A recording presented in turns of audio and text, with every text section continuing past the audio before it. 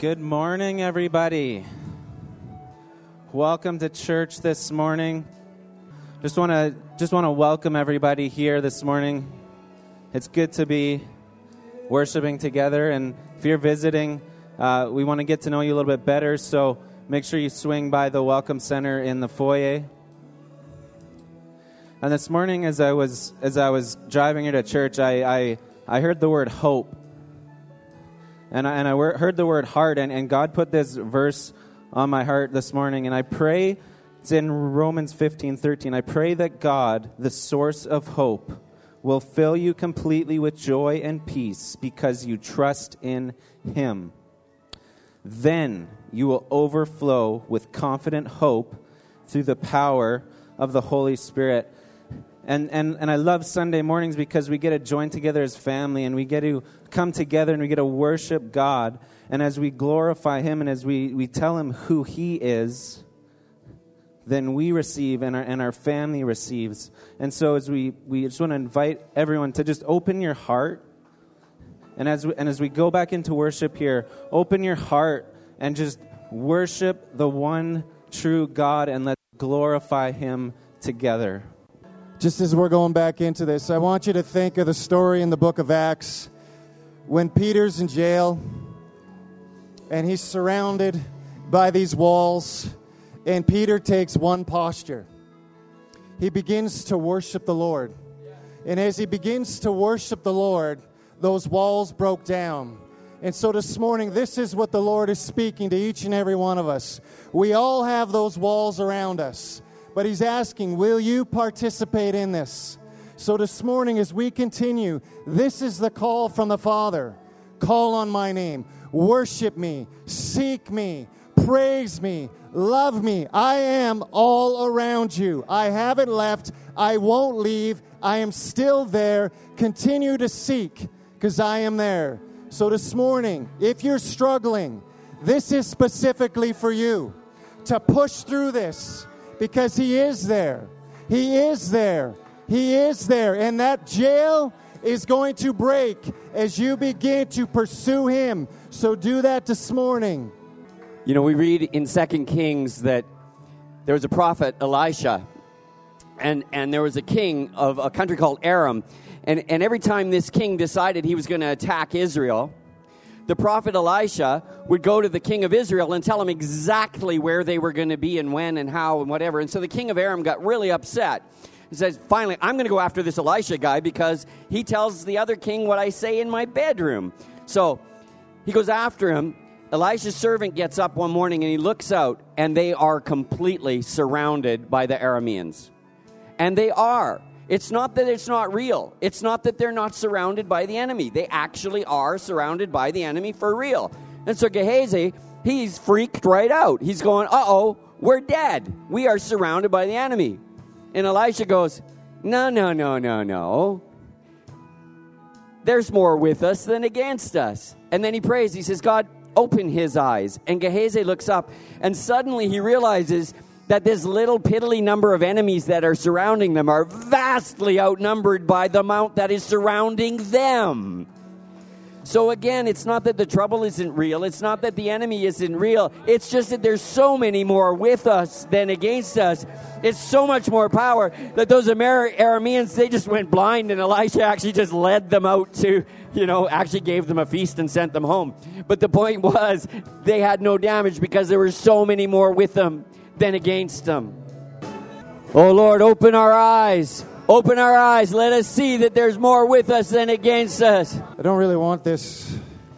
Part of me doesn't want this moment to end because I still feel like there's many in our midst that I just sense that breakthrough's right in front of you. And there's a part of me that's, man, this is tough to move on from because I think that's the desire in all our hearts that all men would be free, right? We want to see that freedom, and I think that freedom is attainable. I think there's a faith in the room today for that freedom. Derek just said to me, the Lord says you're holding on by a thread, but that thread is enough because that thread is Jesus.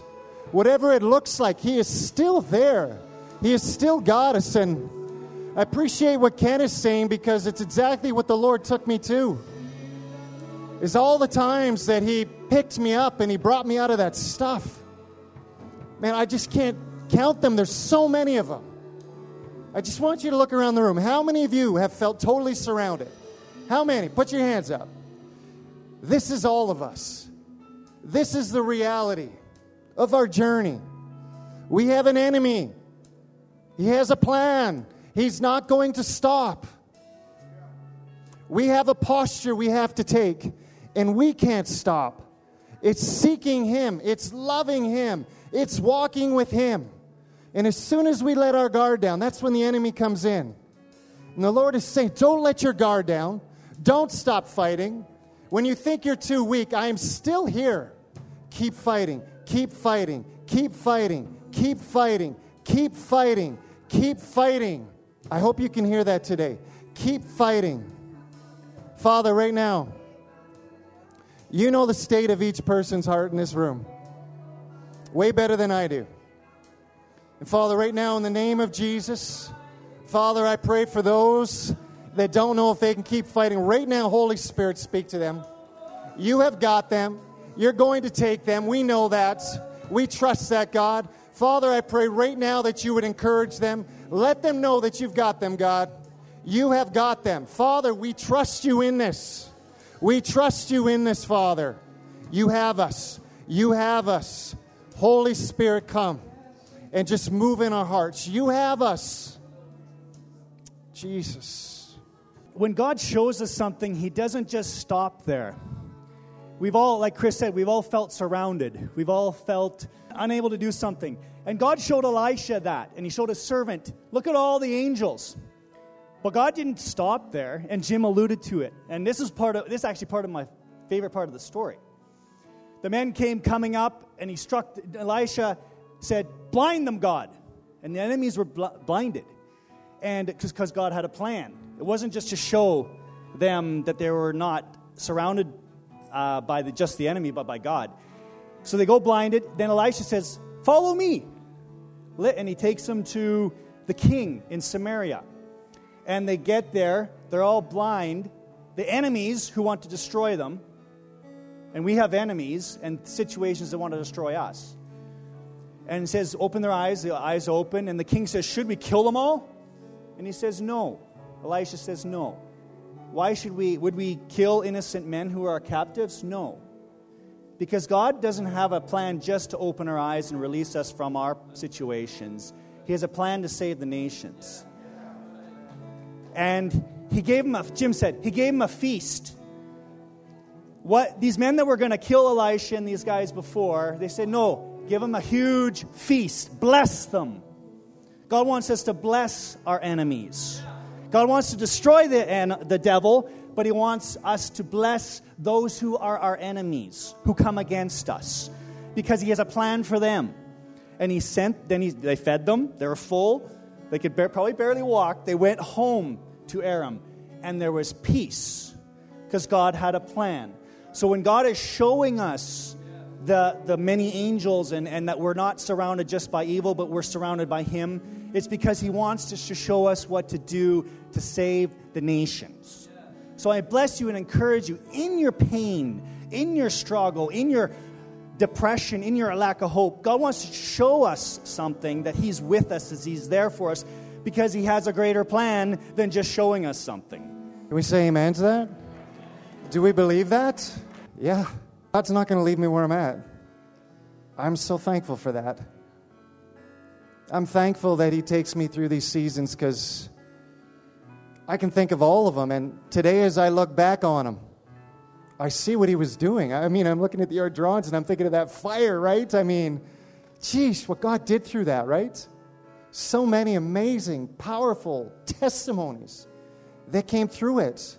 Yeah, come on. So, Father, we just choose to receive your love.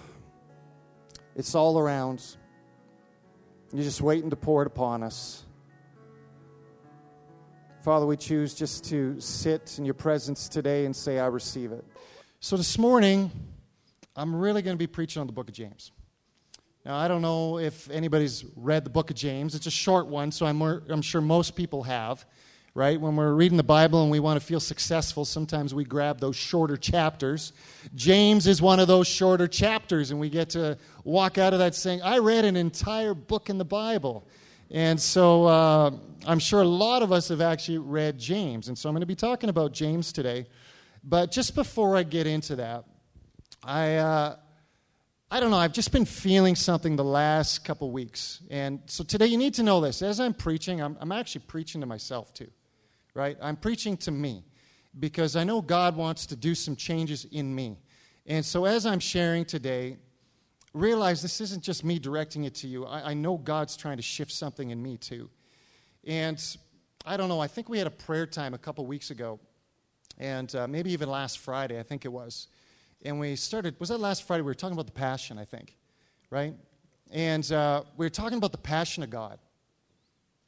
And, man, that's something I used to preach a lot on, is the passion, the importance of passion, right?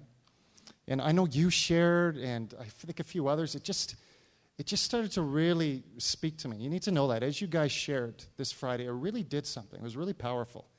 And it started to bring just some thoughts, some memories and all that stuff. And for me, that's what always happens is I start going down memory lane a bit.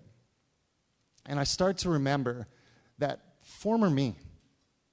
I don't know if any of you, and I don't mean this in the, like there's a former me that was bad and now I'm changed and that's gone. Amen, right? Like that former me is dead and gone. That one's gone. But there was also a former me when I first got saved, right? There was a former me probably about 15 years ago. Right? And that former me, Kathy's smiling, eh? There was a former me, and I don't know, I think back, and I've shared this many times here when I've preached, I can think back to all the stories. I mean, there was always a testimony. There was always a story. There was always something going on. And I just sit there and I try to think, like, why was there always something going on? And I realized because I was really active in my faith. I was really passionate about my faith. I was really chasing after my faith. And even this morning, is so important, because we need to get back to the grassroots of just abandoning ourselves to God, even for the short time that we're here, because I know for some of us, 2 hours seems like a lot, but in comparison to our week, it's so small for what we're offering God. And I know sometimes it's like, is this ever going to end? I want it to get to the day where it's like Brownsville, where it's like, I hope this doesn't ever end. I don't want it to end because I want more of God. And I want that passion. And so I remembered one story, and I thought, man, I need to share this because I don't think I've ever shared this one here before. Remember the story? We used to do a thing called Outbreaks. Anybody remember Outbreak? I know Matt remembers that and a bunch of others. And it was a crazy little thing. A bunch of us churches got together. It was the youth groups. And we just decided we were going to come together regardless of denomination, and we were going to worship God. And it started out with the Emmanuel Lutheran Church, ourselves, and Gospel Center out of Edmonton. And we went and we just started bringing our kids together, and we started worshiping God. And within a year, all of a sudden, it started to expand a bit, and we had the Lighthouse Church jump on board, and shortly after that, we had the Baptist Church jump on board, and then all of a sudden, we had Beach Corner jump on board, we had churches in Westlock jumping on board.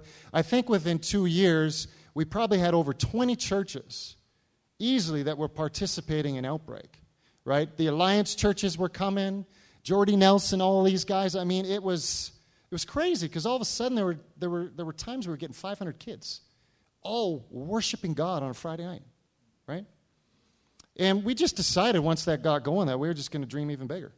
We started doing events, and we started thinking, let's start doing events so we can reach the lost. Let's start doing events that are fun, but we're going to get people to bring their friends.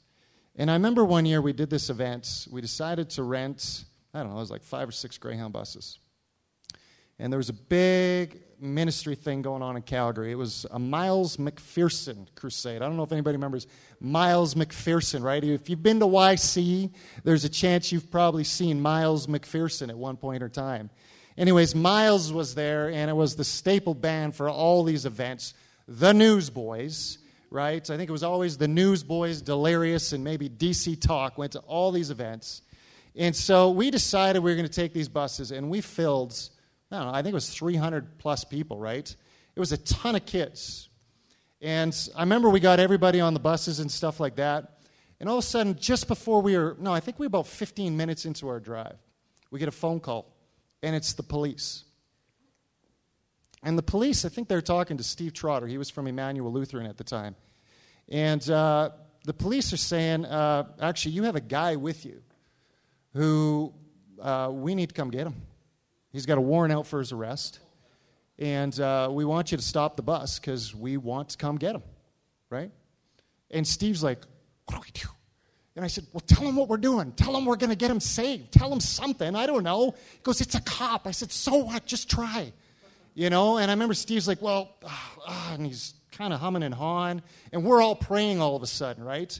I mean, the faith is high, and everybody's, let's pray. We want this kid to come. We didn't even know who it was. We knew he was on one of the buses. We didn't know who it was. And so we start praying and all this, and Steve is talking to this guy saying, hey, look, we're taking these kids to Calgary to this conference. And you know what? I think you should let the kid come with us. I think his life's going to get changed if he comes. And this cop hums and haws, and he goes, okay, I'll let you take him. But as soon as you get back, I want you to phone me because I'm coming to pick him up right from the bus. We said, okay, no problem. We drive to Calgary, and we go to this crusade, this Miles McPherson thing, and sure enough, this kid goes to the front and gets saved, gives his life to Jesus. And we get on the bus, and we come back home, we phone the cop. We get to tell him you can come pick him up, but the kid got saved.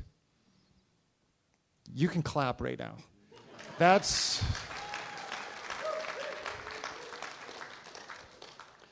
We should be clapping before I tell you. Because let me tell you something. When people get saved, all of heaven is rejoicing. Right? If we want heaven on earth, we need to join in with that. Because it's a joyful thing when people get saved. Right? It's a big thing when people get saved. And I remember back to that day, and that day is a good day. It's a good story. And I remind myself, God, I want to see that same fruit today. I want to see that fruit. I don't want to just tell the stories anymore. I want to see the same fruit. And so that's why I'm going to be speaking out of James today, because if you've read James, you know he likes to talk a little bit about that, right? He talks a little bit about that fruit. And so we're going to be in James 2, but, if you've read James chapter 1, he spends a little bit of time talking about endurance and character. And I felt that was a bit of the theme that was coming out in our worship today, right? And I thought, you know what? Sometimes we need a reminder that God has a plan, and his plan is this, is that we would become overcomers, right? In fact, in the Word it says that the overcomers will become the pillars in heaven. And so there is something about overcoming that we need to catch, right? When we're in our situations and we're so focused on our situation, you have to remember something. You are going to overcome it by the blood of the Lamb. Jesus is not going to abandon you. That's not who he is. He's going to take you through it. That's who he is. But as you've overcome it, you're becoming stronger. You're becoming a pillar, right? That's what pillars are. They're strong, right? That's what we want to become. And if it means we have to go through some endurance testing and some character testing, do we welcome it? That's a tough one. But I think we need to, knowing that we're not by ourselves. We sang that for probably 30 minutes today. I hope we caught that. We are not by ourselves. He is with us, he is with us, he is with us, and he's not going to leave us. That's who he is. Even more than that, if you read the end of James chapter 1, I think it's James 1:18. It's one of my, no, it's not the end, I don't think. It's one of my favorite parts of James because it says that we're his chosen possession. Did you hear that? Why would he abandon his chosen possession? He's not going to abandon his chosen possession. You need to look at yourself right now. Well, you can't. It's physically impossible. I get that. But I'll look at you. You are his chosen possession. Fully loved, fully accepted, fully adopted into the family of Christ. This morning, if you're wondering, am I really, truly accepted? Let me break that lie for you. Yes, you are. That's the truth, right? Somehow the enemy loves to camp on that one. He just wants to sit there. I don't fit in. I'm not part. Yes, you are. More than that, You're chosen. You're chosen. That's who you are. Now, I'll talk more about that coming up because sometimes we as people don't do the best of jobs making everybody feel welcome. And that's when the enemy really goes after it. But the truth is you are. You need to know that this morning, that if that's something that's coming at you, it's not true. You're welcome into this place today. And most of all, he welcomes you, right? He welcomes you. You know, as you get into James chapter 2, and we're going to get up to where I'm going to camp today, but when we get to verses 1 to 8, it talks a little bit about favoritism and partiality. And I just wanted to pause there too, because I mean, as soon as I start reading James, I'm like, where can I not preach? I think I want to preach about every single thing he's talking about. And so I'm not going to go too far into it, but I mean, I feel like I need to pause here. Because this is another thing that it just, man, this is a pretty important word. You know, and this challenges us that, you know, a guy walks into your church and he's dressed up really nice and this, and we favor this guy. We put him in the front row. And then another guy walks in, just off the streets, and we sit him in the back. This is what James is talking about. He's talking about partiality. And he's saying, I don't want you to be a people who do that. I don't want you to favor one person over another. And I started to really weigh into that, and I was like, I don't think I do that. Yeah, right. You know, and I started to think a little bit about the community I live in. And I thought about, well, I've got a neighbor on one side of me. I call her the golden neighbor. She is. She's the golden neighbor. She doesn't do anything wrong, pretty much ever. In fact, she's always kind to me. She's always nice to me. You know, she's nice to my kids. She's given them jobs. I'm like, Lord, I love this neighbor so much. Thank you for blessing me with the golden neighbor, right? I'm so thankful. And I know we've shared a little bit about this before, but we used to have some pretty bad neighbors at one point, right? And they moved. They moved on. Does everybody say hallelujah? Yeah. Well, my wife, she's a faithful little one, this one, right? And she loves to pray. And so, of course, she started to pray for that house. And she started to pray for some more golden neighbors to show up in that house, right? And she prayed, and she prayed, and she prayed, and then these people moved in. I'm just going to say they're not the golden neighbors. Maybe they are the golden neighbors, actually, right? It's true, because Jim just said that. I don't know if you heard him. It's just what you needed. You know, I was just talking to Sean about this the other day. I mean, Sean and Andrea were going for a walk one day, and they were walking by our house. They didn't know it was our house. And Jen, if you've ever been to her house, she's a flower magnet. She just loves flowers, and she has flowers everywhere. And so they were walking by, and then they walked by her house, and they were like, this house is so beautiful. It's got these nice flowers and all this. And as they kept walking, all of a sudden they saw our neighbors. And they said, they'll never be able to sell their home, right? And I'm like, oh, my goodness. And then they found out it was us. He told me that on Friday night. Thank you, Howells, for doing the Friday night thing. Amazing. They had 75 people. An excellent night. But let me tell you something about our neighbors. Okay? Again, I'm learning to love them. But they spend 13 to 14 hours a day on their deck. And they smoke, they dope, they burp, they drink and they drink, they swear and they yell all day. All day. What was it, plus 30 the last 2 days? You got to shut your window to go to sleep. We don't have air conditioning, right? I mean, a lot of stuff gets in there, and as I'm reading James, I'm like, I don't think I'm partial in any way. And I felt, oh, you sure about that? Are you a little partial towards one of your neighbors over the others? Well, yeah, wouldn't you be? Right? I had this conversation with the Lord. I'm like, wouldn't you be? He's like, Chris, do you think I'm going to put all the perfect people beside you? These people were perfect for us. I can't believe I just said that. Oh, we're going to be held to this too. You know that now, right? We are. We're going to be held to this. But I realize there's some partiality in me. And the Lord says, you're just looking at the action. Have you ever talked to them? Have you actually maybe heard their story? Listened to their heart? Maybe that's why they're here. And of course, we end up starting to have connection with them because I'm going to say this too. Out of all our neighbors, they're probably the most social. Most of our neighbors hide in their homes. These guys never hide in their homes. Ever, ever, ever. Wish they did. No, I don't. But I mean, when we start to have the conversation and they start to tell us the stories, I mean, the stories are when I was 11 years old, man, my parents were allowing me to do dope. My parents were doing this. My parents were doing that. My parents were doing this. My dad left me. This happened, this happened, this happened, this happened, this happened, this happened. And God's like, are you getting it?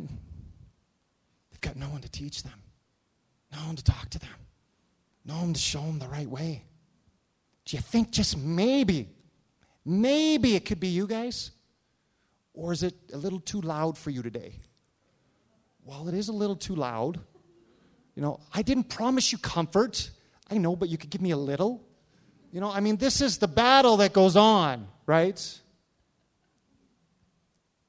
God's working on my heart when it comes to partiality. Well, does it happen in the church? Never, right? Never. It's the same thing. We all have our people groups that we're attracted to. God's going to challenge us. Can we get past that? Can we love each other? Do we even see new people when they walk in? Do we see people who have no one to connect with? Do we see it? What are we looking for? Man, God, I'm sorry, I'm preaching to myself. Not to you. Don't worry, I'm not preaching to you. But I think about this a lot. God placed that love and that desire in us that not one would ever walk in this building without being loved. That's our heart. And today, if you're visiting, you know what? We want you to know, we want you to be loved. You are so welcome in this place. And we are so glad you are in this place. Right? Forgive us where we're a little weak at times at our presentation or, you know, whatever it is. But you are welcome in this place. You need to know that. Okay, that's not even what I'm preaching about. I want to camp in James chapter 2. And I want to talk about that fruit. Because I want to see it too. I want to see it here in this place. I want to see it in the community that I live in. I want to see that fruit. We know James chapter 2, when we get up to verse 14, it talks about faith without works is dead. You know, there's always this little, I don't know, some people say there's an argument or there's a debate between Romans and James. I don't think there is one at all, right? I don't. We know what Romans says, right? That we are saved by faith and not by works. So today, as I preach, in no way hear that I'm saying you have to do all the work to get saved. That's not the message of James either, just so you know. That's not his message at all, right? But Romans, we know what it talks about, but we know James spends a lot of time talking about our actions. He talks about our behaviors. He talks to us about living for Christ through our actions and our deeds. And I think where James would challenge us is that our works is a byproduct of our relationship with Jesus Christ. Okay, can we say amen? Is that true? Okay, that's what we're talking about here. Is the fruit, the works, call it what you want. It's the byproduct of having a relationship with Jesus Christ. So let's read what it says. This is verse 14. It says, "What does it profit, my brethren, if someone says he has faith but does not have works? Can faith save him? If a brother or sister is naked and destitute of daily food, and one of you says to them, 'Depart in peace, be warmed and filled,' but you do not give them the things which are needed for the body, what does it profit? Lest also faith by itself, if it does not have works, is dead. That's a powerful statement, right? This is a constant reminder to us that as Christians, it's not just our job to pray for the guy we see sitting on the side of the street. If we're actually able to be the Good Samaritan, he's saying there should be fruit based on the fact that you've accepted Jesus as Lord. So it's not just enough to say be blessed. Provide for him, right? He's challenging us there. Fruit, it should come. But someone will say to you, I have faith and I have works. Show me your faith without your works, and I will show you my faith by my works. You believe that there is one God. You do well. Even the demons believe and tremble. But do you want to know, O foolish man, that faith without works is dead? Was not Abraham, our father, justified by works when he offered Isaac, his son, on the altar? Do you see that faith was working together with works? And by works faith was made perfect. And the scripture was fulfilled, which says, Abraham believed God, and it was accounted to him for righteousness. And he was called the friend of God. You see then that a man is justified by his works and not by his faith alone.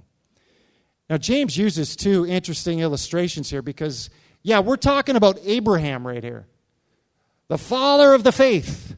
Well, who can live up to what Abraham did? I mean, the father of the faith. But it's so interesting because then we get to see the next example that he uses, right? Which comes out of Joshua. And he talks about, likewise, was not Rahab the harlot also justified by works when she received the messengers and sent them out another way? For as the body without the spirit is dead, so faith without works is dead. You know, I read that and I was really praying about it, and the Lord was saying, I want you to understand this a little bit more. And he always gives me illustrations through my kids. I don't know if you guys get that, but I always get these illustrations through my kids. And I was thinking about this, and I was thinking about, one of the things that's not up for debate with my kids is my love for them. Right? That's not up for debate. I love my kids. It's a free gift, right? It's a free gift. They were born into that. They're born into that. That's the gift they get. My love, they get that. Right? It's not based on whether they vacuum. It's not based, if they're listening to this, I still want you to vacuum. It's not based on whether they do the dishes. It's not based on whether they always clean their room and all that. My love is not based on that. Do I want them to do those things? Do you want them to do those things? Why? It's normal. It makes them better people. What else did I hear? Right? All the kids are saying, could you stop preaching right now? This is terrible. I want my kids to learn that stuff because I want them to be part of the family. I want them to be producers in the family. I want them to help and learn because one day they're going to have a family and they just need to learn that stuff. Right? But if they don't do it, are there consequences? Oh, yeah, there are. But one of those consequences is not the loss of my love. That is never up for grabs. Ever. Right? No matter what, the love is always there. Right? So James is teaching us that faith is more than just words. That's the reality of it. I'll give you another example. We all know this one. Oh, man. This is going to be a tough one, too. Think of our wives and our kids again, right? And I always tell my wife, well, I don't. Sorry, I don't. My wife always asks me, is what I should say, do you love me? Right? She does all the time. It can be 10 o'clock, 11 o'clock at night, we get into bed. And my wife will look over. Do you love me? Yeah. I thought we figured this out. Right? Don't you remember? Right? I said all the stuff. Done. Right? Isn't it? I didn't say that, but in my head, I'm thinking that. Like, how many times do I got to tell you? Did you forget? Right? Like, I love you. Yes, I love you. Yes. Well, then the next words that she always gives me is this. Anybody know? Why? Why? Yeah, do you hear that, Nathan? This is so brutal. Whoo! And then all of a sudden it's like, okay, think quick. Many reasons, so many reasons. I can't think of them all. There's so many. You're so awesome, and I love you, and you're beautiful. What else? I heard those ones. What else? Right? I mean, it just, oh my goodness. Does this happen to any of you, or is it just me? Is it just me? Thank you. All the men, look at your wife and say, I love you. All right? Why? Why? That question. Oh, my goodness. Well, I think I figured it out.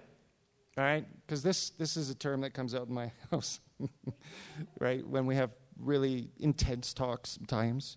You know, you need to be present. I want you to be present. Can you be present? And what does that look like, being present? Right? What's she looking for? She wants proof. She wants evidence. She wants action. She actually really wants to know, if you love me, why don't you ever show me? I don't know. I thought I did. Sorry, confession time right here, right? I keep saying I love you, but I get it. Jen's so glad that I actually, had to spend time with God for this message because I get it. Right? I get it. I just want you to know I get it. Okay? Hopefully, husbands, you're going to get this. All right? Your wife wants some evidence. She doesn't want just the words. She wants the fruit. She wants to see it in you. Because when you don't show her, guess what? She doesn't feel like you love her. She feels insecure. She feels sad. All these things go through. And where does that lead? Division. And it keeps escalating and escalating when all we have to do, man, is just show them a little love. Take them for a drive. She loves going for drives. She's looking for that love. Right? You're smiling. It's true. You want him to show you. Okay? We're going to pause here. Gayleen's like, yes, please. Okay?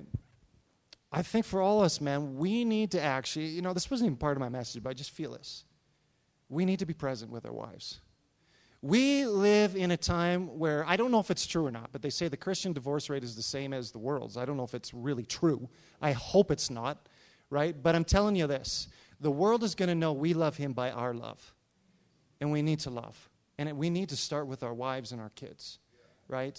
And this is the reality of this, right? This is one of the greatest examples. Because if we love God, there needs to be fruit. There needs to be evidence of this, right? James is telling the church that faith in Christ is, guess what? It's a transforming faith. It's not just a transforming faith. It's a transforming force, right? That's the truth. It's not a transforming faith alone. It's a transforming force that actually moves. And all that stuff we're talking about today, guess what? That force can shift that. It can change that, right? In fact, he wants that changed. He wants it all changed, right? So we know, once again, okay, salvation is a free gift, but once we receive it, transformation follows. I know this to be true, right? And I've preached this many times, right? 17 got saved there. The transformation happened immediately. Nobody in here can argue with me about our God being a transformative God. He is. He did it to me. I was the guy, maybe you're in here, that didn't care, didn't want to have anything to do with it, right? He 100% transformed every single thing in me. Changed it. Just like that. Gone, right? It's in us, and it causes the situations around us to be transformed as well. This is what we want. When we're here, transformation takes place. When we're at work, transformation takes place. When you're walking on the street, transformation takes place. Why? Because we understand the concept of the Good Samaritan. When we see something, we're going to do something. Transformation follows. Why? Because he's got a hold of our heart. It's now in us. If it's in us, man, it's just going to flow out of us. Again, when I was in Brownsville, it didn't stop at worship. Their worship was their lives. Every single thing, every single act was given over to God. They worshiped him fully through song. They worshiped him fully through their love for people. Everything they did Full acts of worship. And this is what God is asking us. Can we fully give everything on to Him? My neighbors will change because my God's a transformative God. And this is the trick, I think, is I'm focused more on my comfort. That's the truth. I am. God wants to change their hearts. He's saying, you are that transformative force. You can change that. Don't you know? Rebecca said this. I can't remember where we were, at prayer or somewhere. I think it was prayer on Wednesday, that He can do greater things. When's it going to happen? He can and He will. When we understand who He is and what He wants to do through us. And believe it. That's the part about it. I realized. Man, I don't do it because I don't fully believe those parts. God, you got to change my heart. Talking to the guy, everybody says, here's the evangelist. Well, this evangelist, it feels like, is kind of put it up on the shelf a bit, and it's where God's saying, no! I got a dying world. I need you. Your neighbors need you. Your 4 other employees, they all need you. It's just the reality. They do. I thought about this. For some of you, your kids who are not saved, He's a transforming force. He's got your kids. Don't stop praying. Don't you stop praying. Keep praying and keep praying. He's not going to let them go. What does this look like? What does the fruit look like? I don't know. Maybe it's praying all the time, right? I think the Bible says pray without ceasing. I love what Smith Wigglesworth said. He said, I never pray for more than 5 minutes at a time, but I never go 5 minutes without praying. It means it's a continuous thing. It should always be in us. Serving as He asks, giving when we're supposed to, loving whoever's in front of us, worshiping Him through songs and actions, just like Abraham did. It was called worship when he brought his son to the altar. The action of it. That was worship when he did that. Reading of the Word. Well, how's that transformative? Because it transforms you. That's what it does. As you get the Word of God in you, it transforms you and who you are. It's still, keep reading it. Don't stop. It's transformative. That's what it is. I mean, sharing the gospel, the fruits of the Spirit, we could list them all. Love, joy, peace, kind, all of them. Right? This is the stuff that He wants to come through us. Fruit should follow. I think of a tree, right? Think of this. Does the fruit give the tree life? No. What is it? It's a byproduct. It's the evidence, once again, that the tree is alive. Right? That's all it is. It doesn't give the tree life. It's the evidence that the tree is alive. And Jack Hayford said this. I love this. Anybody know who Jack Hayford is? You should. He's a really good writer.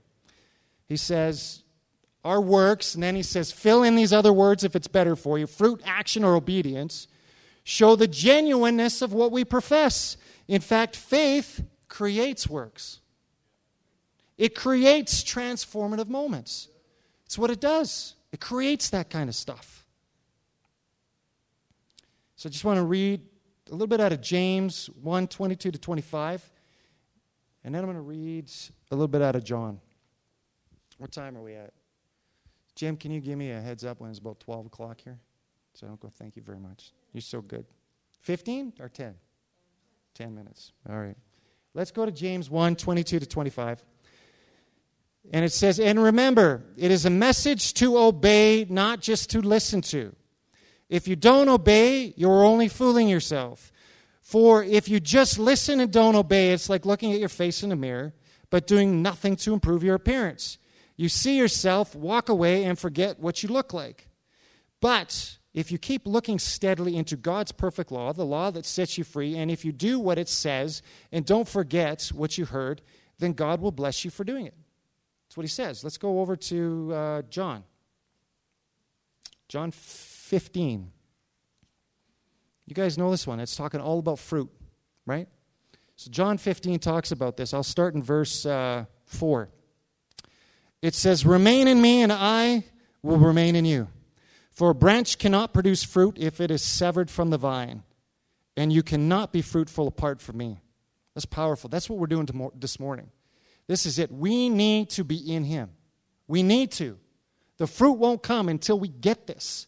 We have to be in Him, right? Today, tomorrow, every day, we have to be in him. Yes, I am the vine, you are the branches. Those who remain in me and I in them will produce much fruit. For apart from me, you can do nothing. Anyone who parts from me is thrown away like a useless branch and withers. Such branches are gathered into a pile to be burned. But if you stay joined to me and my words remain in you, you may ask any request you like, and it will be granted. My true disciples produce much fruit that brings great glory to my Father. Now, we need to understand this, right? When he's saying, you'll ask for anything, this isn't $1 million. We need to catch that, right? Because sometimes we get mad. We're asking for all the stuff, and he doesn't give it to us. When our hearts are in line with his, we're going to begin to ask for the things that he wants. And when we begin to ask for the things that he wants, everything begins to change, and he gives it. I have loved you even as the Father has loved me. Remain in my love. When you obey me, you remain in my love, just as I obey my Father and remain in his love. I have told you this so that you will be filled with my joy. Yes, your joy will overflow. I know people want joy in here. I command you to love each other in the same way that I love you. And here is how to measure it.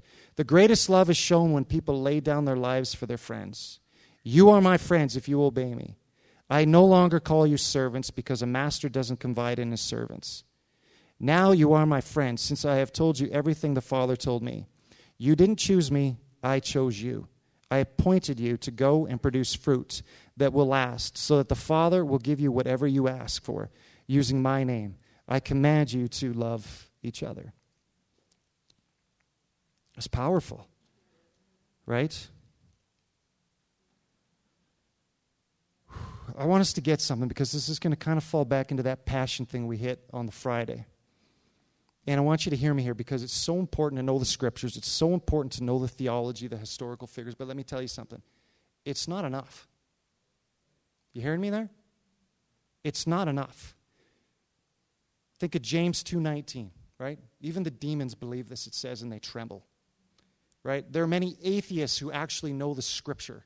They know the theology. Many people know the theology. Right? Many people know this stuff.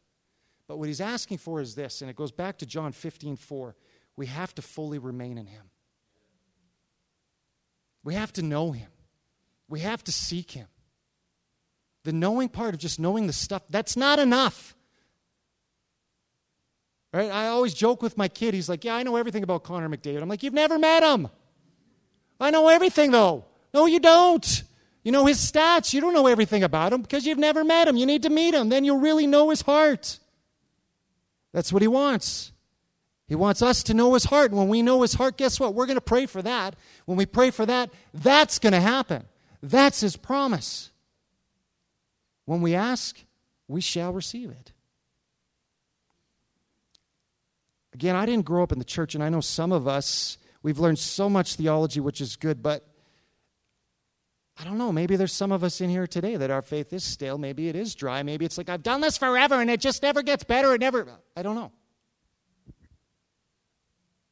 And then I keep reminding myself, this is supposed to be a transforming faith. What's going on? What's blocking my journey? What's the stuff that's in the way? What is it? What is it? And then I think of this. Well, here's two statements. A faith that's alive leads to an ongoing love for God and others. You want to be with him. God, I want to be with you all the time. There's a part of me that, let's just be honest, I don't always want to be with you. I would never say, even though I just did. But I have a lot of other things that are priorities right now. And I'm not saying these things are all bad, but the number one thing needs to be, I want to be with him. I want to be with him, which leads to a love for him and a love for others. You know what? I get to look in the mirror. When I see hate in my heart towards other people, I'm not close enough to him. I'm not close enough to him, man. Something's got to shift. Something's got to change. You don't only desire to trust him, but you desire to obey him. This is that next step. Is I know all this stuff's true, but I'm going to obey you when you tell me to move. To the left and to the right, I'm going to do it because now I trust you. I trust you. What do we have? I didn't know if I wanted to read this. Should I read this to you guys? 3 things that can define dead faith. Should I? Yeah, let's do it. It's a lip service, but not a love. We need to be growing in our love for Christ. We have to be growing in our love for Christ. We don't just want correct theology. We have to be growing in our love for Jesus Christ. We want the fire and the passion. We got to want that. Man, I want that back, don't you? I want that back. I want the fire and the passion because it changes everything, including me. I need to be changed because some of this stuff is true. There's some stale days. There's some dry days. There we go. There's days where it's like, why am I doing this? I want Him. I want the passion. I don't want that. I remember when I didn't care about that. I just wanted to keep running. I wanted to keep running because He owned my heart and every part of it. Second way is this, is rebellion creeping in? Not wanting to repent. A good question to ask yourself is, how do you respond to conviction? Is your immediate response, I want to repent because I don't want to sin? No, this one's all right. This one's kind of on the lower. They're not on a list. Right? Throw the list out. I don't want to sin anymore. When that's creeping in, it's, God, I need you. I need to find my way right back to that altar and give everything to you. Every single thing. The last one here is admit but won't submit. This is what the demons do, right? They admit who He is, but they won't submit to Him, right? This is the whole concept of we want Him as Savior, but do we want Him as Lord? Are we going to allow Him to be king over every area of our life? Because that's what He wants. He wants to be king over those areas that we're struggling to give to Him. He wants it. Are we willing to give it to Him? I'm going to speed it up a little bit because I know it's time. Again, I love the two illustrations that James uses, Abraham and Rahab. I really wanted to read that. Where are we at? But I won't. I'm going to encourage you to read it. Should I read it? That's only that side. All right. Genesis what? Derek, he knows. 22. Okay, this is where it all goes down, right? Forgive me, I'm not reading this. This one's out of the NIV. I know. But you noticed I read the other one, right? You saw it. Yeah, you knew that. Good. Thank you. All right, let's read this, and then we're pretty much done, right? Yeah. Then I'm going to give you a Billy Graham quote because I love the quote, and I just need to share it. All right.